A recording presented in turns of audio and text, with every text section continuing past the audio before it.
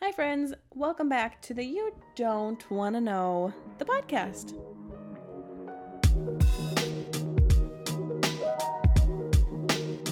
Happy St. Patty's Day, everybody. I hope you got the green beer just absolutely flowing. I have done nothing of the sort yet, but we'll see what happens. Who knows? Who knows what this magical night can entail? Maybe I'll see a leprechaun. Honestly, I probably will if I go out. There probably will be a leprechaun somewhere. But enough of that. Guys, I've watched so many movies since we've last talked. It's been amazing. And honestly, I'm just going to keep watching more. This is like the best month for watching movies. It's so incredible. I'm so happy about it. Let's see. So it started off with Creed 3, which is awesome. I think I liked Creed 2 a little bit more, but it was great. If you don't know, the Creed movies are kind of like the next level, or like the next chapter, I should say, of the Rocky movies. It's Apollo Creed's son, Adonis Creed, who goes on to be a boxing legend, essentially, and Rocky kind of helps him along the way a little bit here and there, not so much in the last movie, but it's really awesome. And I always think, like, okay, it's a boxing movie. He's going to go against his biggest challenger, and then they, like, somehow make another one. And every time it's like, okay, yeah, that wasn't a bad idea. That was great. So I'm always very surprised. I don't know if they're going to be able to do another one, or maybe like his daughter will become a boxer. I don't know. It's very unclear, but it was really good. I thoroughly enjoyed it. Very action packed, very intense, but just absolutely good. I think I cried in it, but I'm going to be honest with you guys. I get emotional with movies because I just get sucked in, like, so strong. So that was the first one. Very good. And then I saw Cocaine Bear. Horrible. I'm sorry. I took a long pause because I wish I could get that time back from my life. I didn't enjoy it at all. I remember thinking, like, this is ridiculous. Who came up with this? So it's based off of a real story in the sense of cocaine was dropped and a bear ate it. And that's about it. Everything else is kind of like them running wild and making up a bunch of stuff. So it was just ridiculous, like absolutely ridiculous. The things that they said in the movie, it was like, was that necessary? Like, I don't want to like spoil it if you guys go see it, but I was just like, this detail that you're telling me is stupid. It's not necessary, and it just makes you look like an idiot. I don't know. I'm sorry that I'm just hating on it so hard, but I hated the movie. I literally went to the bathroom so I could miss a part of it because it was that bad. So then the next movie, and I think you guys will like this one, I got to see Scream. Five, I think.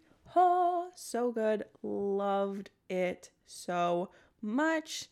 Loved that Kirby came back. It made me want to rewatch all the movies because it was just so good. And the whole time I was like, oh, I bet it's this guy. Because I love, and everyone else hates it, but I love guessing movies.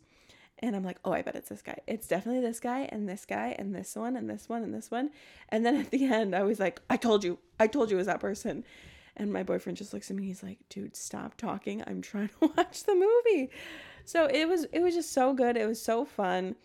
As I should say, as fun as murder can be, I guess. And also the cast or the characters are extremely indestructible because somehow this one dude survived some nasty stuff.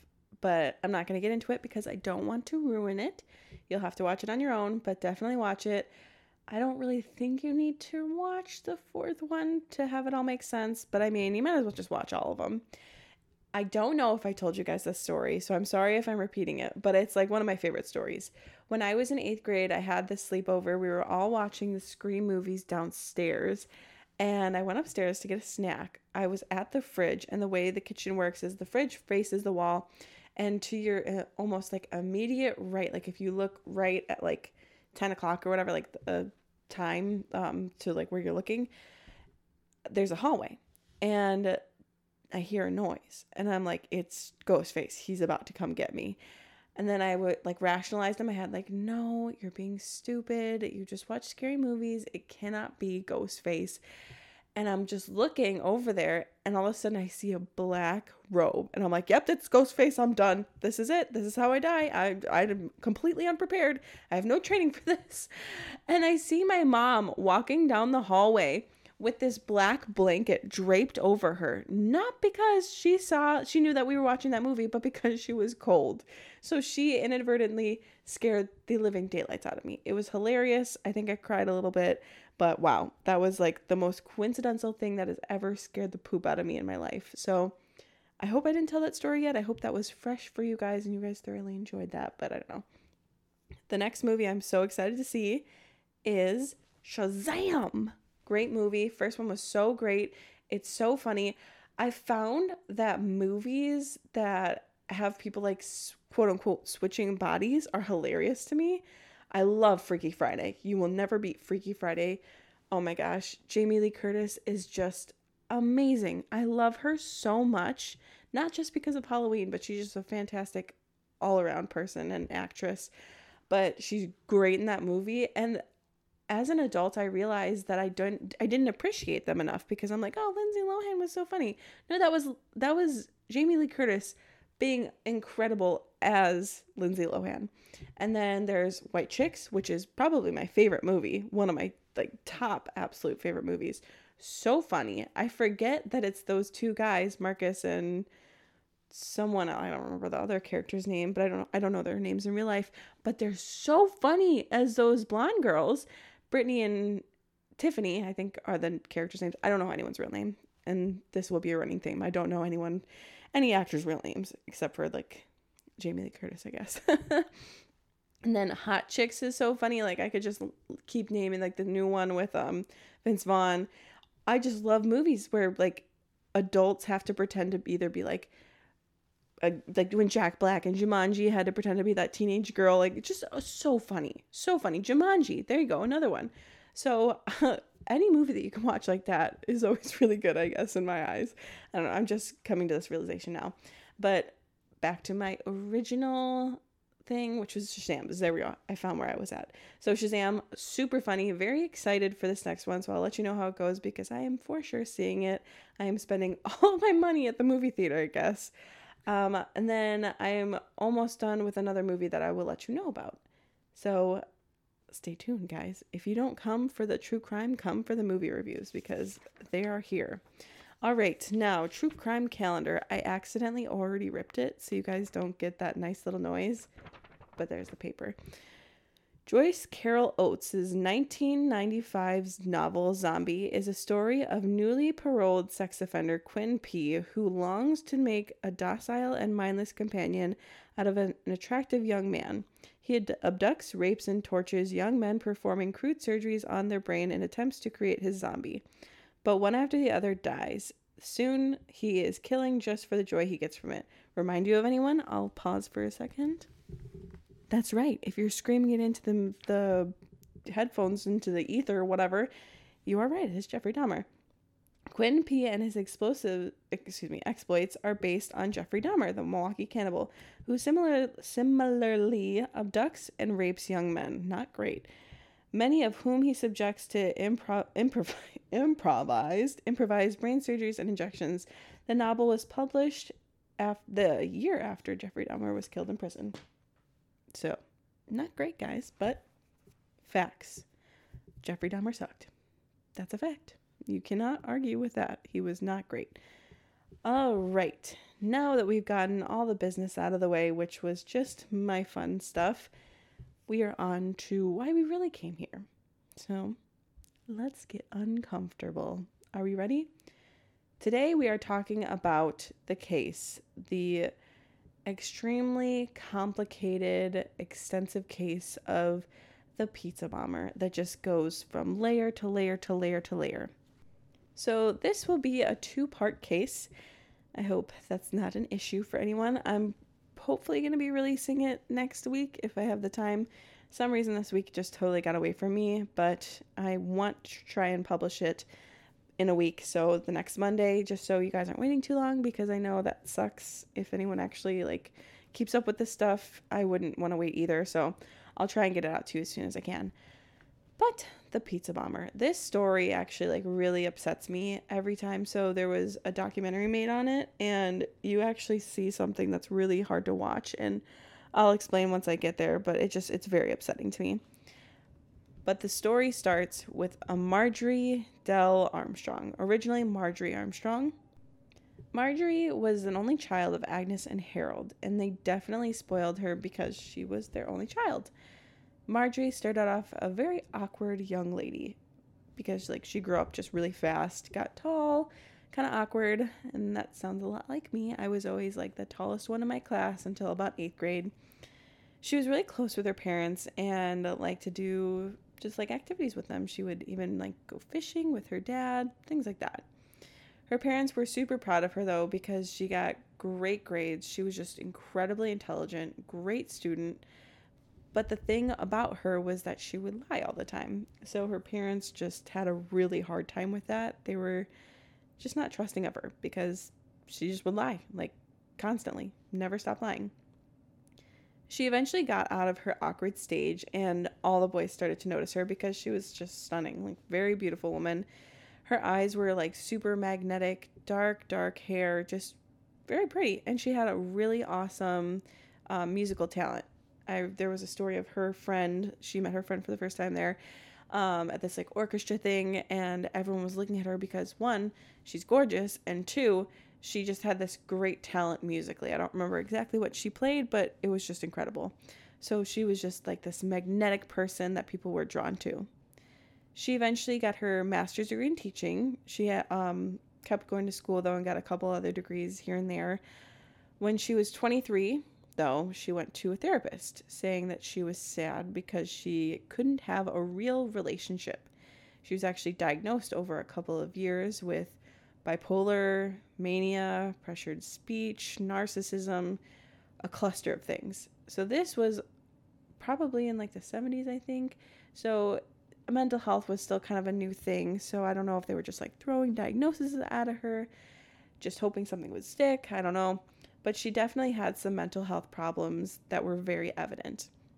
Her friends would even notice that she was slowly kind of unraveling. They would even say that she was very intense, and she would like call her friends and talk and talk and talk, and it would be 3 hours later, and her friends would literally have to butt into the conversation. They wouldn't get a word in, but they would have to butt into the conversation and be like, Marjorie, I gotta go. Like, I have an appointment.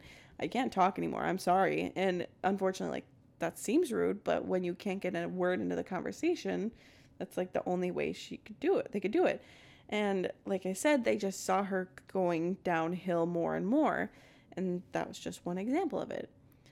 She started to collect things, just like random things. And at first it was stuffed animals. And I was like, oh, you know what? My mom, she collected Beanie Babies. So that wasn't that weird. She thought that would be worth something someday. And jokes on her, it was not. Never worth anything. Then it was clothes. But then it changed to baby things. But she never had a baby. So that was interesting. And a friend even said that she stopped on the side of the road to pick up things. So everyone was just kind of worried about her. And she went to therapists and doctors, and no one really ever helped her that much. But people knew that something was wrong. Sorry, I just shifted a little bit. I'm very uncomfortable in the seat. Her parents would step in anytime she needed help because of like mental problems, and they would give her money because they had a good amount. They got her 2 properties and a really nice car, but she just didn't take care of it at all. They all went to just crap, and you see later on that she was a hoarder. She would only come to her parents for money or if she needed some help or wanted something. Her parents didn't even believe in mental illness, but they knew that she wasn't 100% there. And I think that's actually a quote that her dad says is that she wasn't 100% there. But they just kept helping her. They kept helping her whenever she needed some money or issues. She couldn't hold down a job, and she couldn't even keep a man in her life because she just couldn't do it. She was just not mentally there in the sense of like having relationships. Like she said, she went to the doctor because she felt she couldn't have a real relationship. She was married for a very brief time to a Richard Armstrong. Oh, shoot, I said that wrong. Okay. Her last name is Marjorie Dell. And then she adds to Armstrong. I thought it was the other way around. I'm so sorry. But she was briefly married to him, and then her husband died. He fell and hit a coffee table. So, yeah, that will seem a little more suspicious a little bit farther down the road. But right now, we're just going to leave it. She actually sued the hospital for negligence and won a $175,000 settlement, which is another recurring theme in her life. Before he was buried, though, she had asked for his leg bone. Now, we don't know which one, but we know it was a leg bone. In case, she said, in case she can clone it in the future. Now, we don't know if she actually got that leg bone.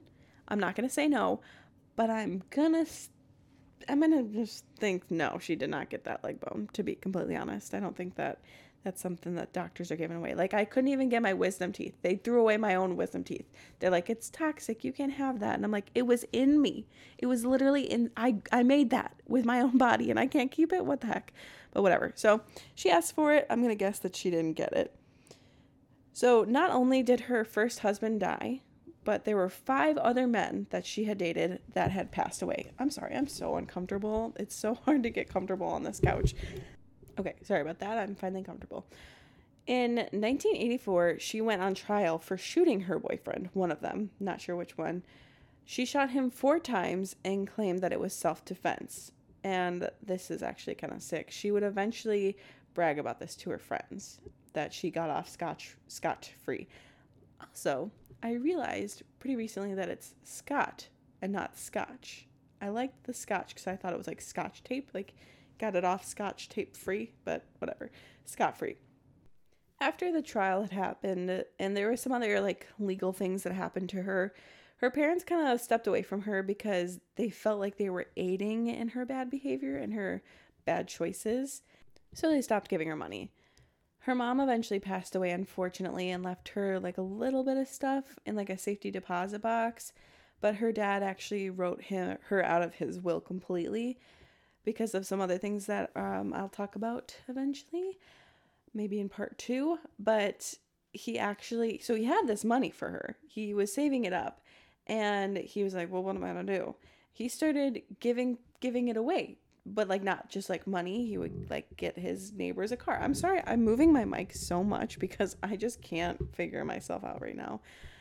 Sorry. So he would like, if they needed a car, he would do that. If they needed something repaired, he would pay for that. Like, he was a good guy. And he even said he wanted to do good things because if you're not doing good things, what are you doing? That was a quote from him. So he's a great guy and he wanted to help his daughter, but he knew that by helping her, he was hurting her. So that's why he was like, you know what? I know my neighbors. I know they're good people. They need good things. So I'm going to help them, essentially. So that's kind of a summation of Marjorie Dell Armstrong and everything that's happened to her. Now, on August 28th, 2003, the birthday of the youngest of my clan, my little sister, the PNC Bank robbery. Oh gosh, what does that even mean? I'm so sorry. The PNC Bank was robbed by someone. Maybe I shouldn't record today. I'm just off. I'm on something. I'm off my rocker and on something. Okay, let's try this one more time. I'm sorry. August 28th, 2003. And this isn't even funny. This is horrible. The PNC Bank was robbed by someone who had a bomb around his neck. This is the part that really bothers me. So the robber had this cane, and no one could see the bomb, but he had this shirt over this weird thing on his neck. It wasn't like I think he was just trying to hide what was under it, but it was so obvious that something was under it because it was like bulging out. So he had this cane, and it ended up being like a shotgun disguised as a cane. And he had a ransom note, but it was like 5 pages or something crazy like that. There was one for the teller, one for the robber himself, and one for the police. And they were all extremely long. They were also extremely wrong because don't rob a bank. Extremely long and rambling, but they asked for $250,000. He only got what was in the bank teller's drawer, though, which was about $9,000. The robber was very calm, and it was very odd behavior that you really wouldn't expect from a bank robber, you know? Whenever, well, I've never seen a bank robbery, but like in the movies, it's like, give me all your money, like, hurry, come on, put it in the bag. Just very quick anxiety, crazy behavior. But he came in and waited in line for like a second. And then he like looked around and he's like, I'm not waiting in line. So he cuts in front and he is like, gives the teller the note. And he took a lollipop from the basket at the bank and ate it, which seems so casual. Like, it's like you're literally going to the bank to give money, you know? So that was weird. And he was compared to Charlie Chaplin with his cane and the bag as he left. So just very odd behavior. Once the robber was finished with that robbery, he went across the street to McDonald's and picked up another note. And this was instructions for the thing he was supposed to do next. So eventually they get to see all this stuff, all the notes, and it's like diagrams and stuff like that. And they literally say like, go across the street to McDonald's next to the mailbox. There's a rock, pick up the rock. And the notes under the rock, just like very detailed note. There was even like a picture of where the note was going to be. So he picks up the note, gets back in his car and starts to drive away and gets pulled over almost immediately because it's 2003. The police are on their game, essentially. So they get him, they handcuff him, and they see that there is what they think a bomb strapped around his neck, like a collar bomb. And he was worried that the police, or that it was going to go off because he had like specific instructions on how to do it. So the police cut away the shirt and they say it looks like a real bomb. So he's handcuffed in the middle of the street, in the middle of these cop cars that are all facing towards him because they're just waiting for the bomb squad.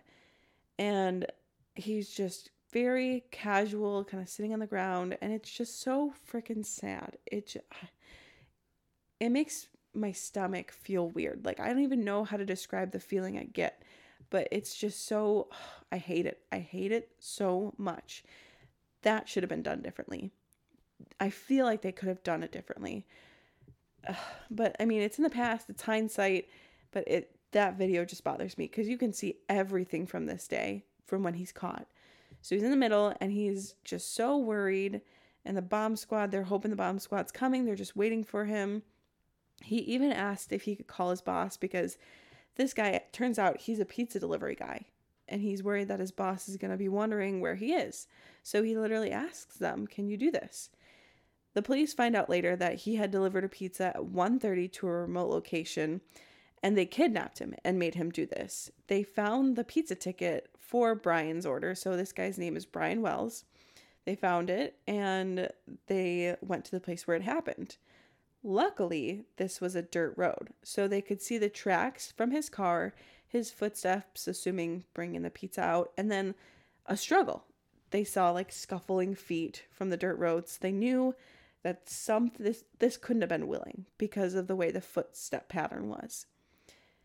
So while he's sitting in the street, he's kind of talking to them, and he says he hears ticking, and then he hears a beeping, and he's like, are they coming soon? It's gonna go off. I can hear it beeping. And then it goes off. And it is so hard to watch because it feels like the cops don't think it's real. I don't know. And because they're so casual about it, maybe, versus like if they thought it was real, they would be more anxious. But the bomb goes off and Brian Wells loses his life. And it is so hard because there are news trucks all around this because this is such a public event. The police were making a huge scene circled around him. So there's a video of Brian Wells losing his life, and it bothers me so much. And unfortunately, there's nothing we can do about it. There's nothing we can do to pull that away. But I hate it. I hate the way this was handled, and it makes me sick to my stomach. But it was in the middle of the street, and newsmen had seen it and were recording it, like I said.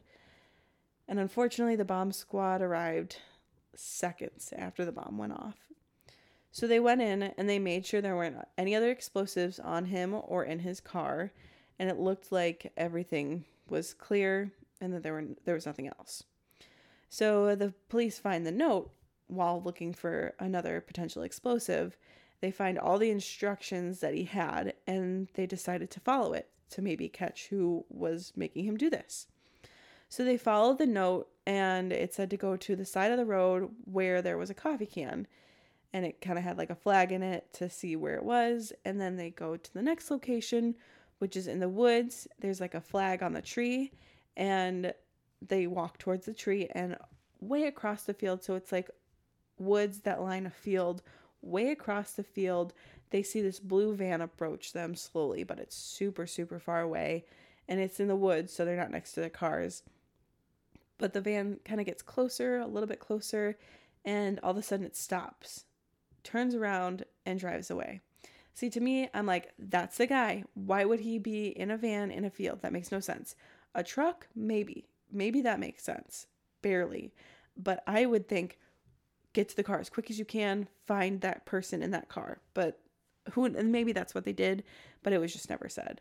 Or I couldn't find anything that said that. So after the van drives away, they really don't have anywhere else to go in this scavenger hunt, essentially. And they start to figure out what they're going to do for the investigation.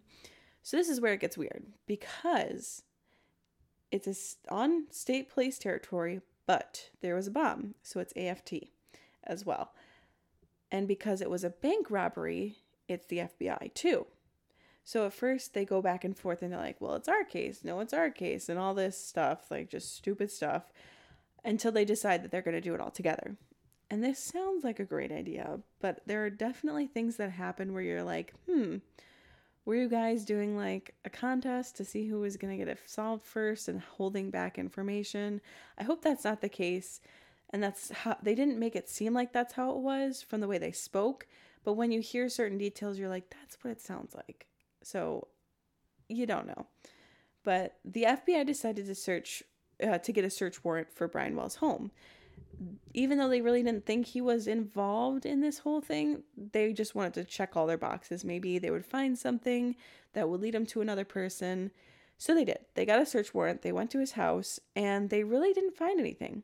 He was a hoarder, though, and that is a common theme for some reason. Just an insane hoarder. But like I said, they really didn't find anything that connected him to the bank robbery. But they did find that he had just a bunch of names and numbers of local prostitutes in the area. And one in particular, they found that he liked to visit the most, and her name was Jessica Hoopsick. So the police are kind of dealing with all this stuff. Meanwhile, and I don't know how the timeline lines up, honestly, but the police couldn't do too much with Brian's body. It was more of the bomb squad that had to do it because of the bomb around his neck. So it is very unfortunate the way they dealt with it. They had to take his head off in order to remove the bomb safely. And that was just a horrifying thing. They took it off. They had to take his head off to get the bomb off and then transport him to the coroner. So everyone was just very, very, very upset about that, especially his family. Now, his family describes him as just a nice and quiet man. He had 3 sisters and a brother, and he still hung out with his mom and would take her to movies, which is so, so sweet. He also had a couple of cats, and sometimes his neighbors would see him hanging outside with them because he just loved them so much. He didn't have a bad bone in his body. He was so kind and almost a pushover, which is unfortunately how he kind of got into the situation. Not that that is like a deserved thing, but people just take advantage of that, and that's very unfortunate. So he got into this situation because he trusted the wrong people, and that's just so unfortunate. But he also likes scavenger hunts, and I think that's kind of another thing that they added to this whole thing to kind of help him calm down and want to do this horrible thing. So everyone that knew him said that he could not have done this. He could not have been a part of this. There's just no way. It's not who he is. So let's recap this whole podcast really quickly just to kind of go through it. So a pizza delivery man, Brian Wells, was kidnapped. He had a bomb that was hidden under his shirt, and the shirt said, "Guess." He also had a cane that was a shotgun. It was a makeshift cane into a shotgun, and a note that was for a scavenger hunt. This is insane. This is something that you get from a movie and think this would literally never happen. This is too much. Honestly, it's too much. But this is what happened. So police are starting to move fast. They're trying to figure out what happened, why this happened. They start scheduling some interviews with people who knew Brian and all this kind of everyone that's linked to this case, essentially. One man in particular was acting very strange, and his name was Robert Thomas Pinetti. He was a co-worker of Brian, and he was just getting very nervous after Brian's murder. And he was saying that he was next, and he went so far as to ask for protection from the police. But the weird thing is that when they came to interview him, he was working at the pizza shop and he didn't want to miss his shift, so he asked if they could reschedule for the following Monday. Then August 31st rolls around. That same year that Brian had died, August 31st, Robert Thomas Pinetti was found dead in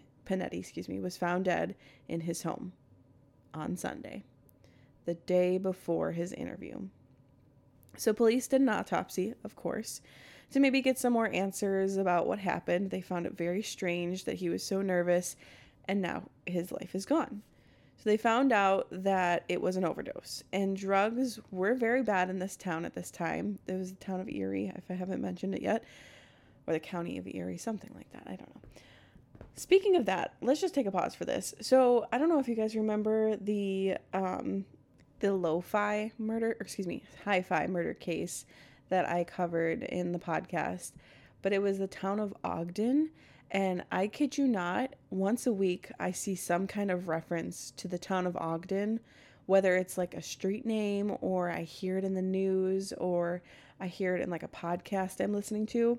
But it's the strangest thing, and it's kind of creepy, honestly. And then there's like references back to podcasts that I've done too. Like I did, I don't even, like, there's just so many examples. I can't even like come up with one right now, but it's just really weird. But sorry, I just wanted to mention that, but back to the case. So drugs were really bad in this town at this time. It could have been an accidental overdose or on purpose. He could have maybe just cracked under the pressure or the guilt that he was feeling and the stress that he was feeling, and he just overdosed. And nothing really happened on this, unfortunately. They never really dug into it. I don't know if they got caught up with so many other things that they just saw it as an overdose and just kind of left it at that. But that's all the answers we really have for Robert, unfortunately. So at this point, the police have 3 theories. Brian did it himself, but nah, probably not. Brian was attacked and forced into this, which is kind of what they were leaning to. Or Brian and Robert did it together. So like I said, Brian and Robert, they both worked at the same pizza place. They also gambled together. So the police were thinking maybe it could be a way for them to get a little extra money so they could gamble a little bit more. They could steal the money. Or maybe Brian wanted to feed his habit of the prostitutes. So, who knows? But they really never found any connection for Robert. They couldn't figure out what it was that would lead him to this, aside from this very, very, very not strong connection, I guess I would say. I don't know what the right word is for it, but it just wasn't a good lead. So they start trying to find even more connections, like why Brian would do this, or the radio station, just all this stuff. They're just trying to figure out what's going on because everyone just is blown away by this case. So their next idea is to look into the pizza shop because it's very odd that Brian got taken and then Robert had that overdose in a very close proximity of time. So they find out that someone had quit on bad terms and even threatened the owner. So they decided to look at that, and it turns out he just had a solid alibi and he was taken off the list. Their next move was to publish a picture of the bomb, the device, to see if anyone recognized that handiwork. They also did the cane, and they found out that the cane was loaded, so it was ready to be used.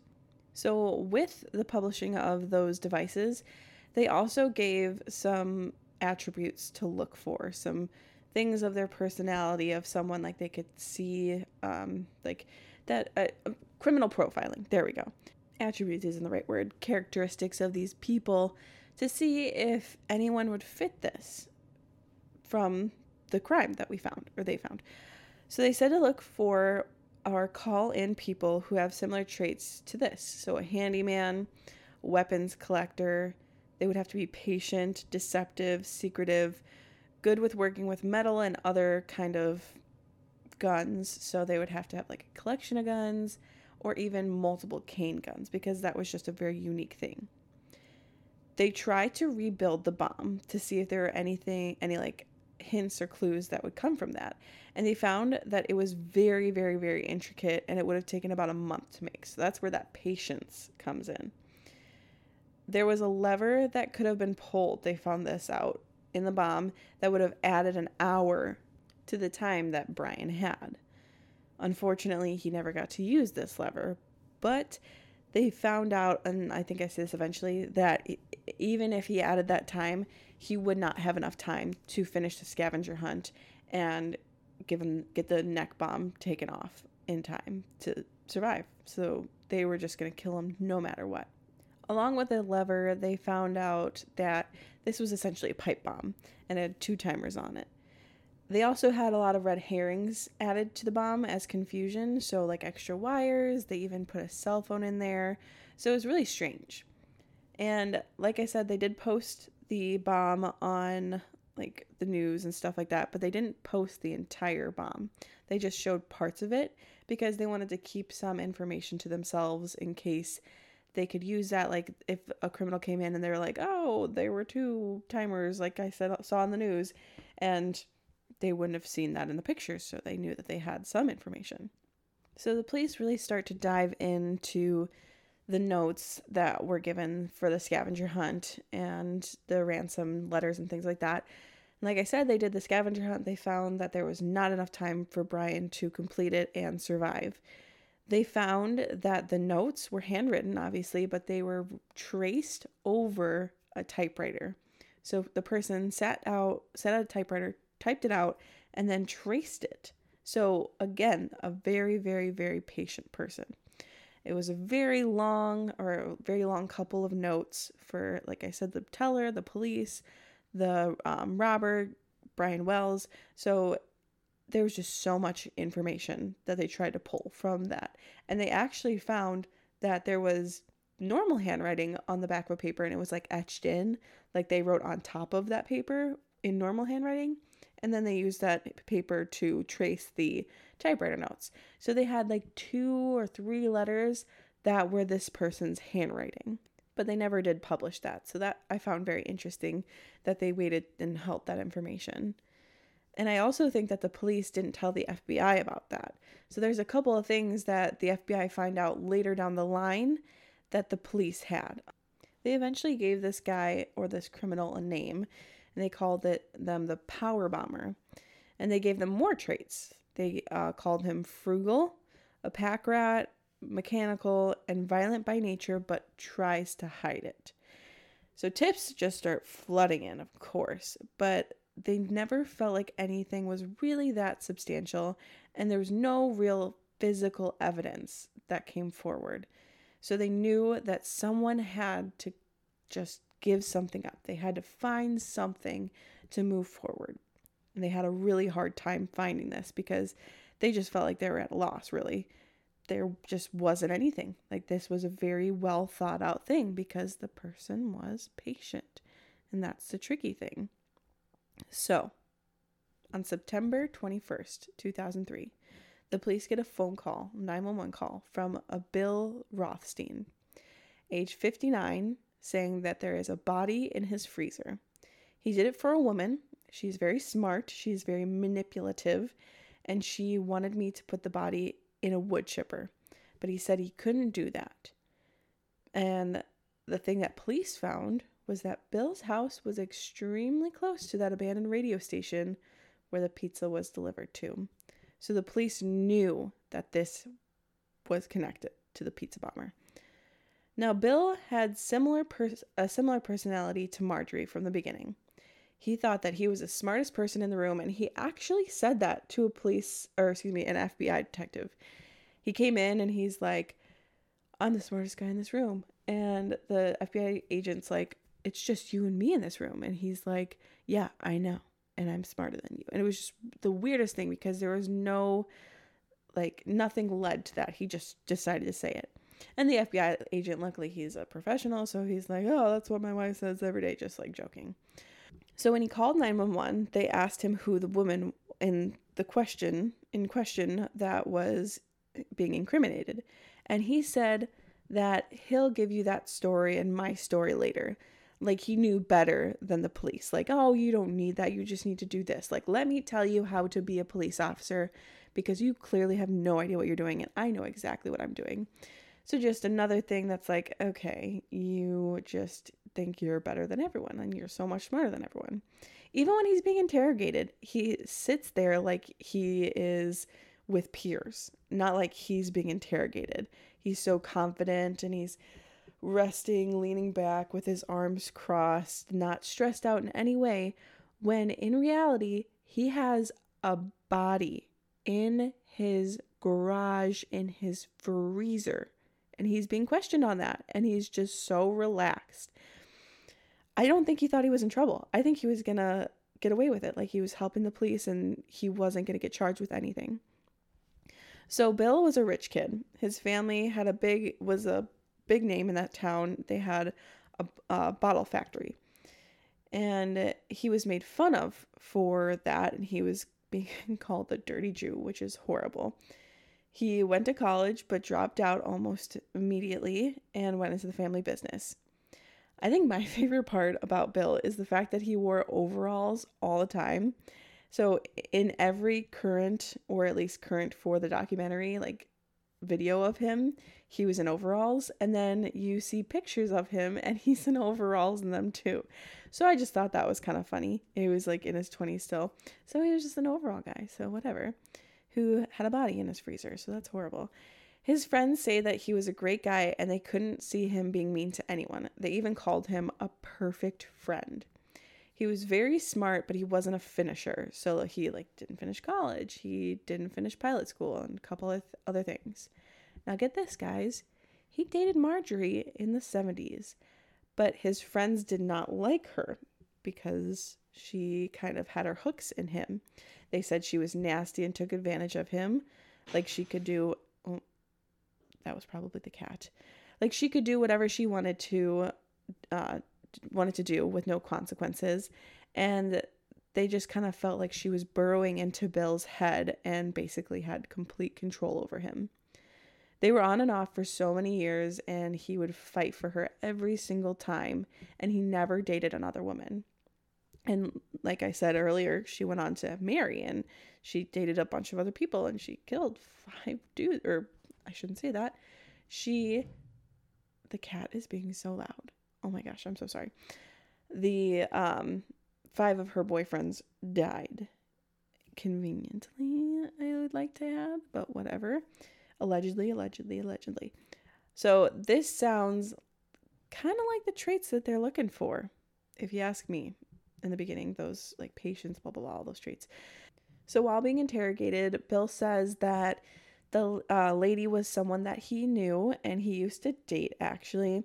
She murdered the guy. His name was Bill Rhoden, and she needed the body moved. And he got a phone call from her, and he came to her, I guess. I think that she was like a tenant of his somehow. I don't know. It was really confusing in the phone call.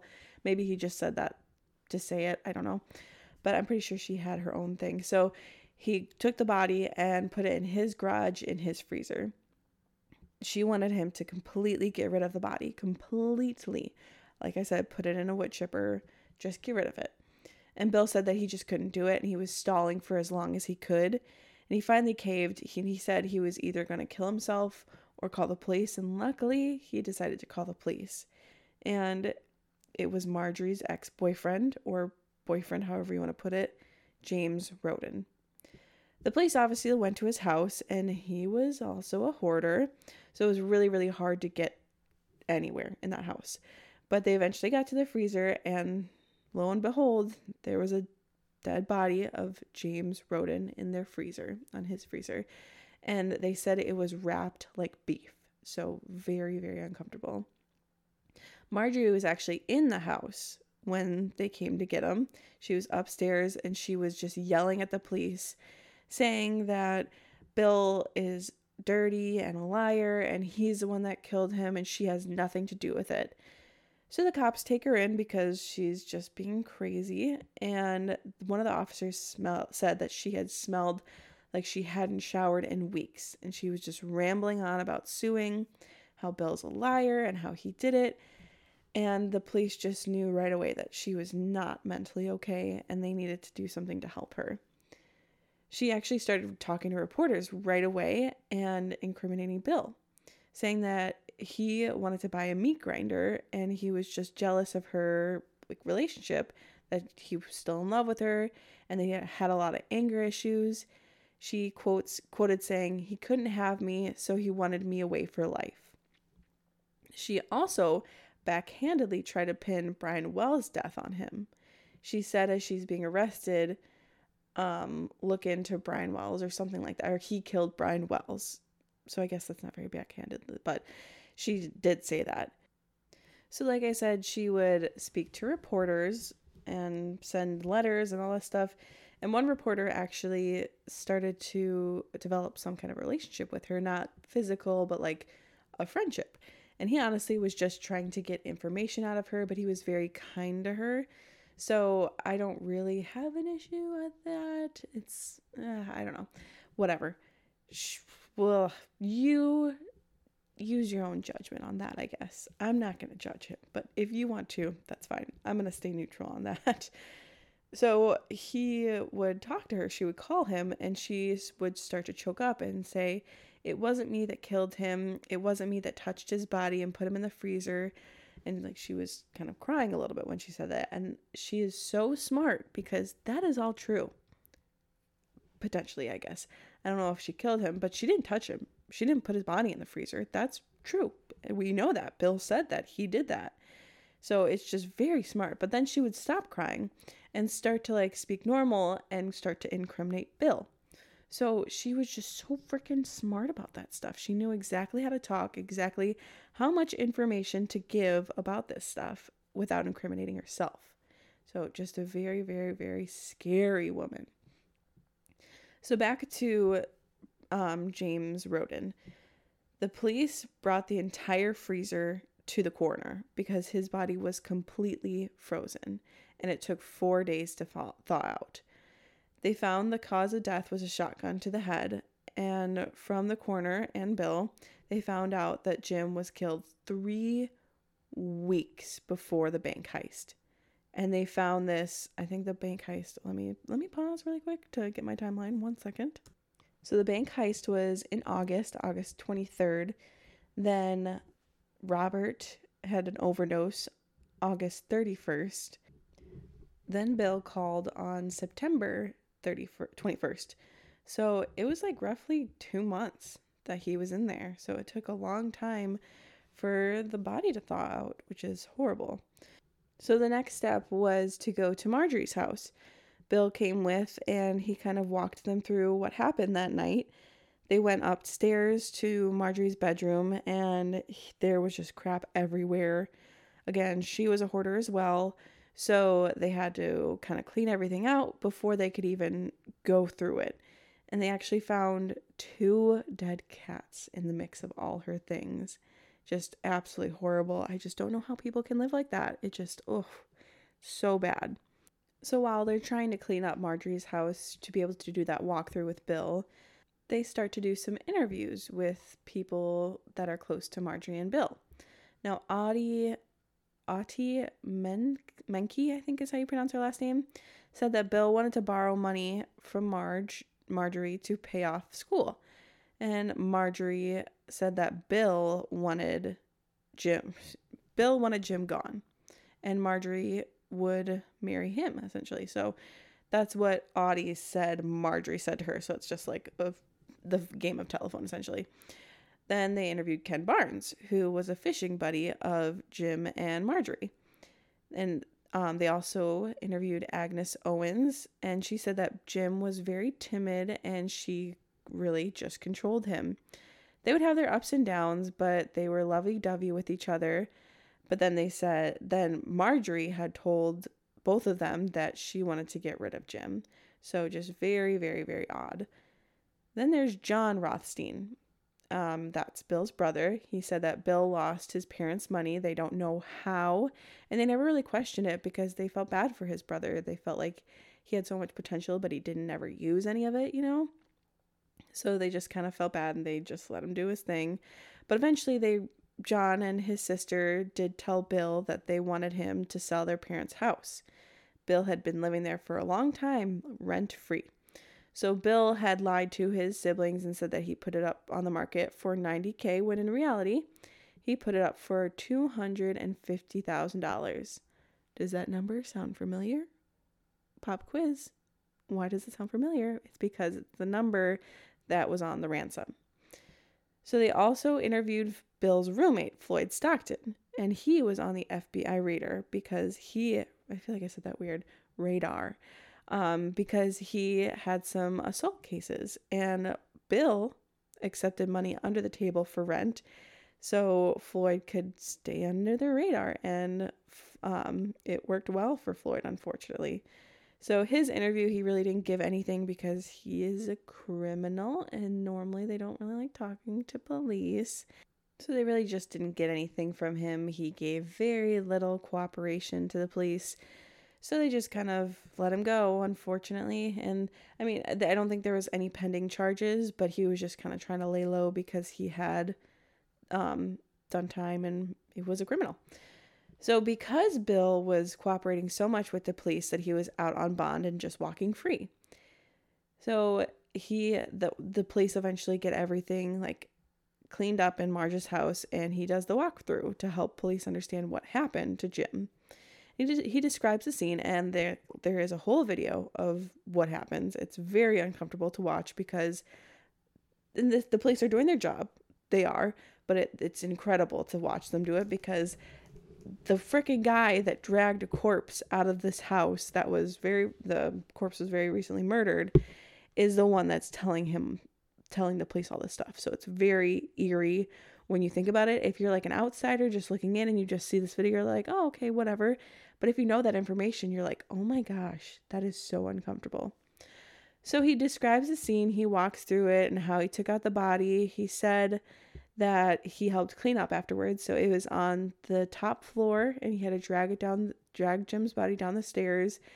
Eventually he also used hydrogen peroxide. He said that he sprayed it everywhere because Marjorie thought that would get rid of blood evidence. He replaced all of the stairs because he had to drag them down the stairs and they were all broken and they got blood on them. So he did that. Once the body was down the stairs, he put it into his van and then took it to his house, where he also took the murder weapon. Once he got to his house, he put Jim's body into the freezer and he cut up or used heat to melt the weapon into a couple pieces. So what really bothers me about this is that in the video you can see he's so casual about everything. Like I said before, it's almost like he's training the police for some reason. He's so I have to go over this information, kind of annoyed by it, how are you not catching up with me kind of thing. So it was just really uncomfortable. The detectives ask how he got rid of the blood, and with no remorse, who got rid of the blood. And he literally just raises his hand. He's like, I did that. It's no big deal. And it's you should not be proud of that. Oh my gosh. And I can't even begin to comprehend how those police officers were and the detectives were just so cool. Not cool, but cool as a cucumber in that moment, So the detectives see some scars on his hand on his wrist when he raises his hand. And they ask him what that's about. And he says it's a stupid attempt at suicide. Also, he asks, did you get my note? He's like, it was a stupid attempt at suicide. Did you get my note? And it almost feels like he was bragging when he says it was 3 pages long. And I stopped. They never mentioned this, and I'm sure other people have thought about this too. But I thought 3 pages long for a suicide note. I don't know if that's long or not, typically for suicide notes. But the bank notes, there were so many of them, and they were so long and rambling. I just wonder if that like perked up the police's ears a little bit, like, what? 3 pages long, huh? So he specifically said in the bank, or in his suicide note, that this has nothing to do with Brian Wells. And the police asked him about that. And he said, I just didn't want anyone going off and wasting time on other things when it's 100% nothing to do with Brian Wells. So that was that. He walked him through and gave him all the information they needed. Bill was cleared by the FBI, but the police had a hard time accepting this because he had someone in his fridge for like 2 months and he was innocent, you know? That just doesn't seem right. And I don't blame him because it's not right. So 5 months later, in January of 2004, Marjorie went to trial. And that is where I will leave you for this episode. I'm about halfway through my notes, so this seems like a good time to stop. I will be posting this on Monday. So I don't even know what day it is, but the following Monday I will be posting it, so it's not as long of a wait. Hopefully I can get it done. I will get it done. I'm not going to say hopefully. I will get it done. But if you have any case suggestions, you know it is ydwkpodcast@gmail.com. If you want to see pictures that I will be posting on this case, you can go to Instagram, YDWK Podcast. It's also on Facebook. You don't want to know on Facebook. If you have anything you want to share with me, you can email me. Otherwise, thanks for listening, guys. I'll post that episode in a week. I hope you enjoyed your St. Paddy's Day, and yeah, enjoy all the movies that are coming out this month. Bye-bye.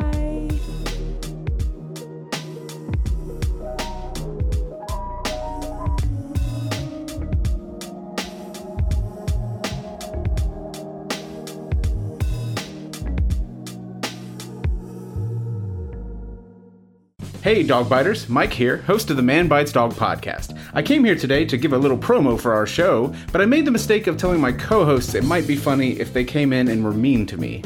Well, here's how that went. Hi, I'm Mike Hill, host of the Man Bites Dog podcast, a game show where I ask you... You, Mike. Okay. Alright, well that's unnecessary. Oh, you're unnecessary. Okay. I'll do the thing later. What do you want us to say? I was being mean, you all right. That is true. He was doing what you asked. Okay, I give up. It's not my problem if you have a problem with me talking to you. When you say talk to me, say something mean. I said something mean, and you're gonna be like, oh, don't just do it by myself later. I already deleted everything I wrote. It doesn't matter anymore. Man Bites Dog. It's a lot like that. Except there's less bleeping. And there's a news quiz. Oh, God.